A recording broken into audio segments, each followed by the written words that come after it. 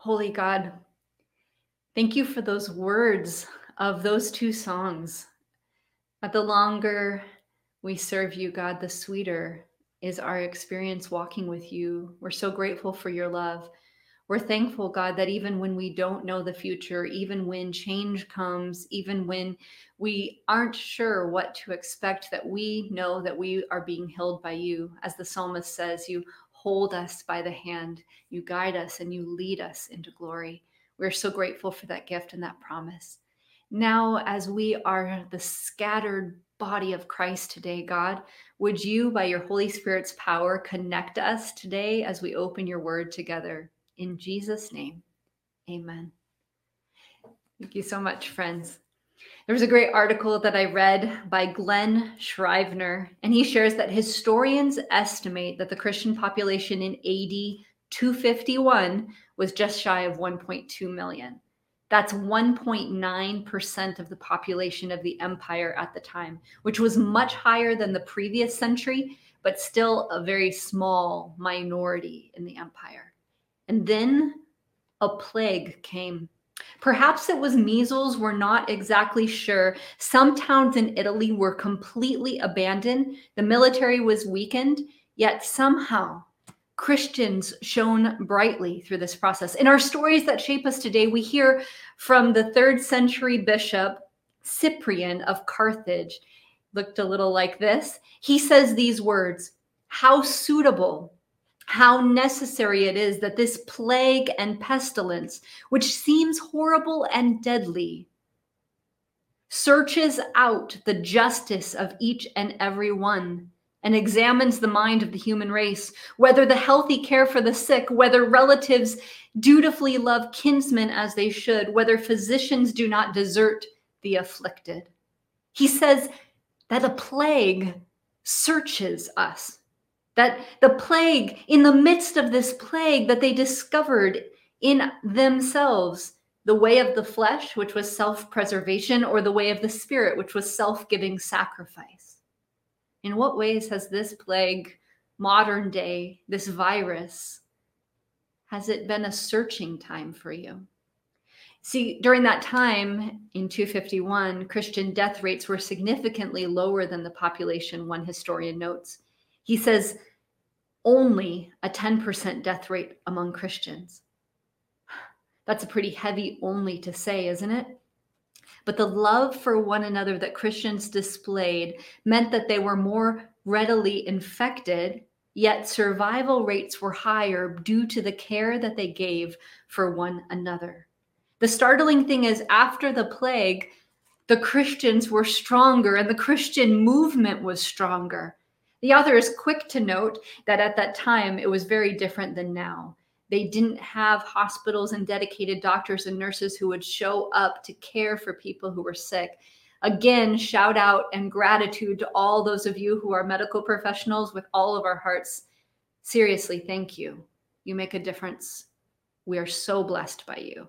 And our society is so blessed by your sacrifice. And during the darkest days that we've experienced, you've been there and you keep showing up. In those days, there were not medical professionals who showed up. So the Christians cared for each other. So right now, during this plague, it looks a little different because oftentimes care for one another shows up like distance, and that makes this pandemic particularly hard. Yet the truth that Cyprian points out, I pray, holds truth for us. He said this: the early Christians had more resilience because they had a robust hope in the face of death. And they were stronger as communities, forging even closer bonds through the sufferings that they'd faced. Oh, that God could say that it's true of us, that we develop more resilience and more robust hope in the face of death because of what we've faced together, by how we have gone through our sufferings together. How did Christianity go from a marginal movement to 6 million believers in just less than 50 years by AD 300? Historian Rodney Stark will tell you that the plagues were a major factor in the growth of the movement of Christianity. In challenging times, believers found hope rising up in them as they faced the challenges together with Jesus and with one another. And it was that hope rising up in the midst of adversity that caused the movement to explode with growth. What is it for us today? Even before these last 8 months, this quote is preceding this time. Dr. Armand Nicolai Jr., a professor of psychiatry at Harvard Medical School and editor of the Harvard Guide to Psychiatry, notes the rampant increase in depression in contemporary American society. The World Health Organization shares that close to 800,000 people take their own life each year, and that many more attempt death by suicide. Do you want to just admit it right now? I know this isn't as fun to put in the chat as our favorite color or what we're thankful for, but do you want to admit that you've ever struggled with depression? That you've ever been plagued by despair? That you've ever been under the heavy blanket of thinking that it would never be different than it is today? Dr. Nicolai suggests that relational dynamics, both on a personal and international level, which make up the basic nature of life, have remained constant over time. How then, he asks, do we explain the explosive increase in depression and hopelessness? Pointing to the undercutting of spiritual resources in the past few decades, Dr. Nicolai says this: historians and social scientists tell us that we have fewer spiritual resources to draw from than any time in Western cultural history.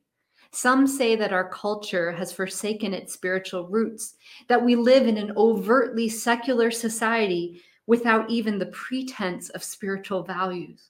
Many young people today feel that their culture fails to provide answers to questions of purpose and meaning and destiny. We fail, they feel, to provide some reason for hope. The consequence is that we are now in a cultural crisis and living what has been called in this age of despair. We hear of our spiritual vacuum or our crisis of meaning, and these terms are commonplace to us. How do we have what Cyprian and the believers in the 3rd century experienced? How is it that we can face the sufferings and develop a more robust hope in the midst of them? Turn to Zechariah chapter 9. Zechariah chapter 9 and verse 12. It's a short verse, but a powerful one. It says, "Return to your fortress, you prisoners of hope.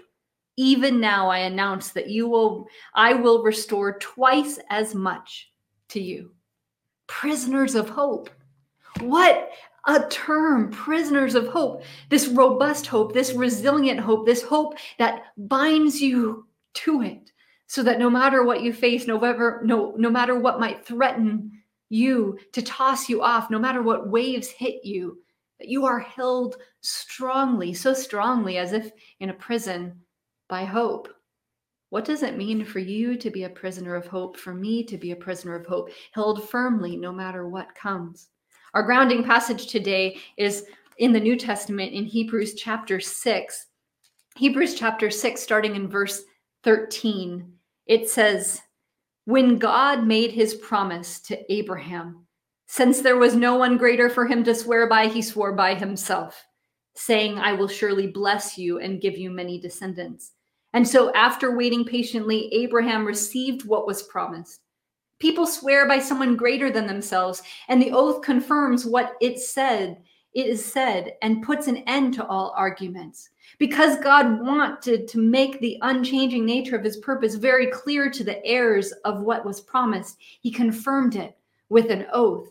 God did this so that by two unchangeable things in which it is impossible for God to lie, we who have fled to take hold of the hope set before us may be greatly encouraged." Listen, friends, we have this hope as an anchor for the soul, firm and secure. It enters the inner sanctuary behind the curtain where our forerunner Jesus has entered on our behalf. He has become a high priest forever in the order of Melchizedek. The point the author of Hebrews is making for us, as well as the original audience, is that God's promises offer something sure and steady, or in the words of one commentator, a superior basis for stability in life. We aren't tossed around by everything that comes our way. We have a firm foundation. Remember God's threefold covenant to Abraham, that God would give them offspring as numerous as the sands in the sea. Now, if you're working virtually and your kids are also going to school virtually, you're perhaps not as inspired by this promise. You don't want offspring as numerous as the sands of the sea. It's enough just with 2 or 3 or 4. But God promised Abraham that these offspring would be as numerous as the sands, as numerous as the stars. And then God said, I will provide those offspring their own land, and it will be a good land, a land flowing with milk and honey. And then finally, God says, through those offspring, all of the earth will be blessed. All nations, all people will be blessed through them. All this is found in Genesis chapter 12, verse 1-3. God not only promises, but God also swears to accomplish it. There's a double certainty, as if God's trying to get across to us. I know my promise would be good enough. All I would have to do is promise, but I promise and I swear by an oath to accomplish it, so that you don't miss that there's certainty in this, that I'm not going anywhere, that your foundation is firm and secure. God says, I will bless you. I will multiply you. I will bring you to a good place. And yet, the fulfillment of this promise takes time. Remember, Abraham is 100 years old, 100 years old when the promise was fulfilled, and you thought you were getting up there in years. You're not 100, most of you, yet. And he and Sarah hold Isaac a decade and a half after that promise. A decade and a half after. Jen, yes, I'm holding on to that promise too. 15 years later, they hold baby Isaac.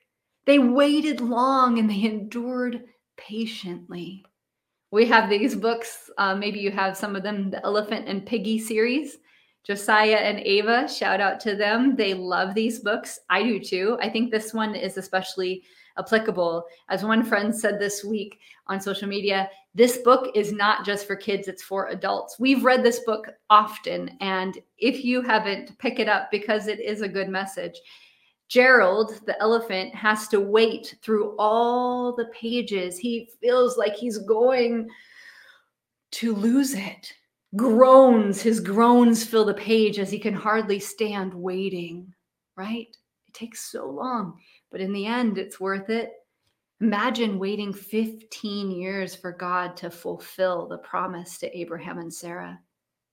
Oh, wait. Most of us here don't have to imagine.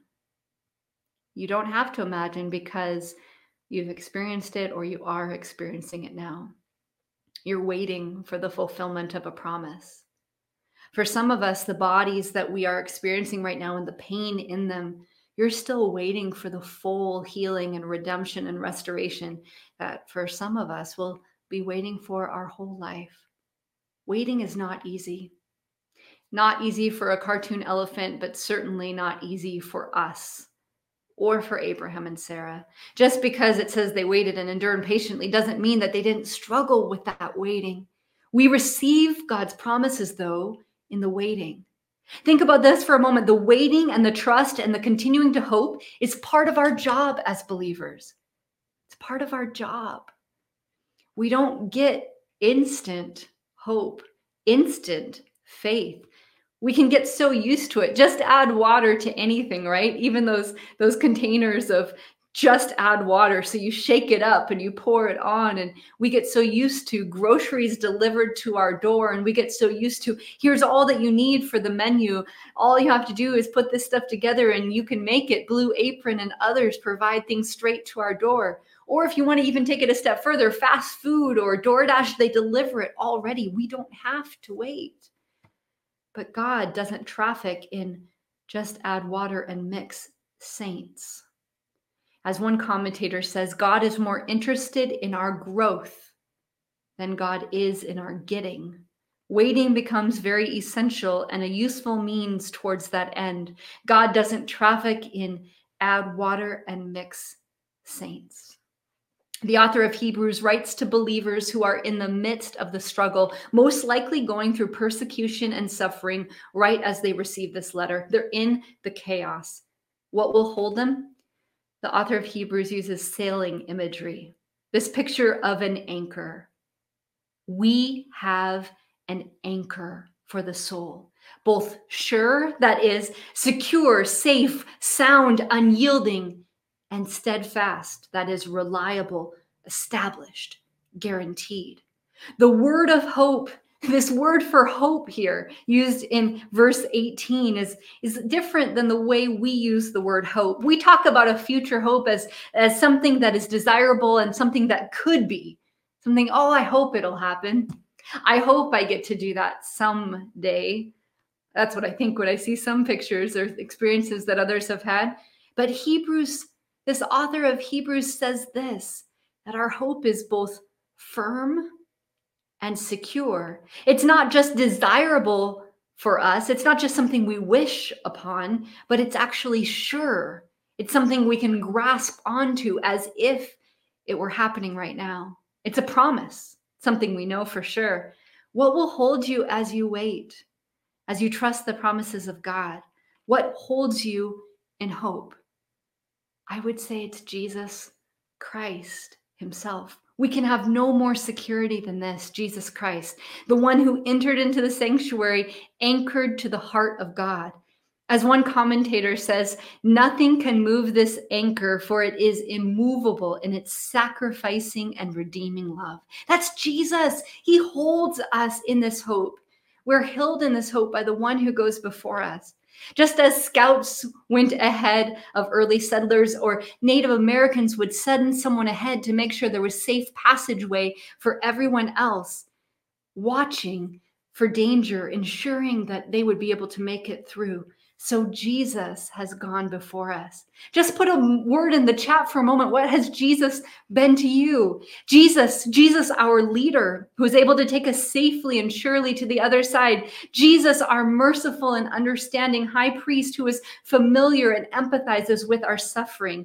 Jesus, the one who enters into our situation and who offers himself for us. Jesus, who sacrificed himself once and for all, and who intercedes as our high priest.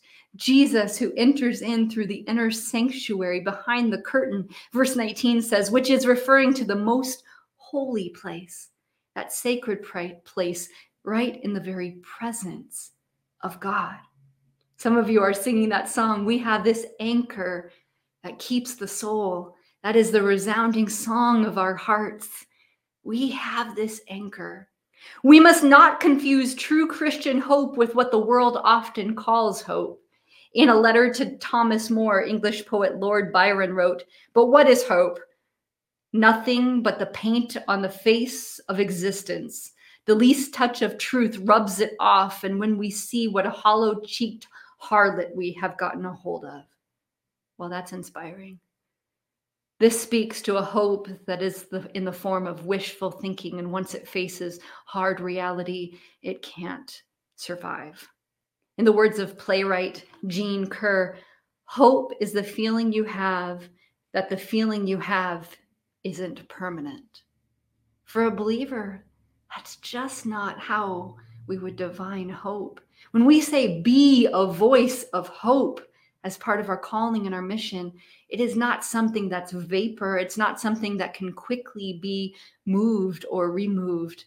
This emotion falls so far short of the Christian hope. You see, Christian hope is gritty and resilient. Christian hope is enduring and steadfast. Christian hope is grounded in revelation, nurtured by the Holy Spirit, and firm in the future that is coming. True hope produces purity, patience, fulfillment, joy, and stability. In the scriptures, hope brings forth fruit in our lives. It's enduring and steadfast. We have an anchor, Jesus, that holds us in hope. Hope causes us to step out and serve, Tracy, just like you mentioned, to step out and serve even before you feel like it. before you have it all figured out. Hope causes us to speak into someone else's life that which is not as if it were. As one minister said, we rely on our feelings to tell us when to step out, yet God shows up when we're feeling ridiculously normal. We're just called to step out. As a prisoner of hope, to step out and to claim those things that are promises, that are sure and steadfast because of God. Hebrews chapter 10, verse 23 puts it this way: let us hold unswervingly to the hope we profess, for he who has promised is faithful. Let us hold unswervingly to this confession of hope without wavering, for the one who promises it, friends, is faithful. I saw this video and it moved me, and I didn't realize Pastor Sam's story was about dogs today. I just love that. From miniature pigs to dogs, it's just fantastic. So beautiful and so fun to see all your kids with their dogs and what they love about them. But I saw this video and wanted to share it with you, and it fits perfect with our dogs today. How to...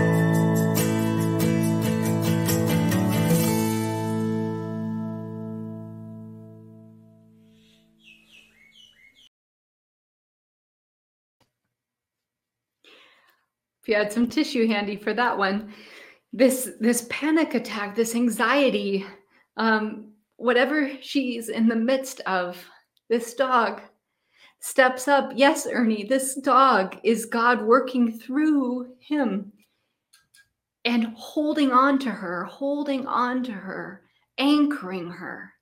Sometimes you might feel yourself go adrift.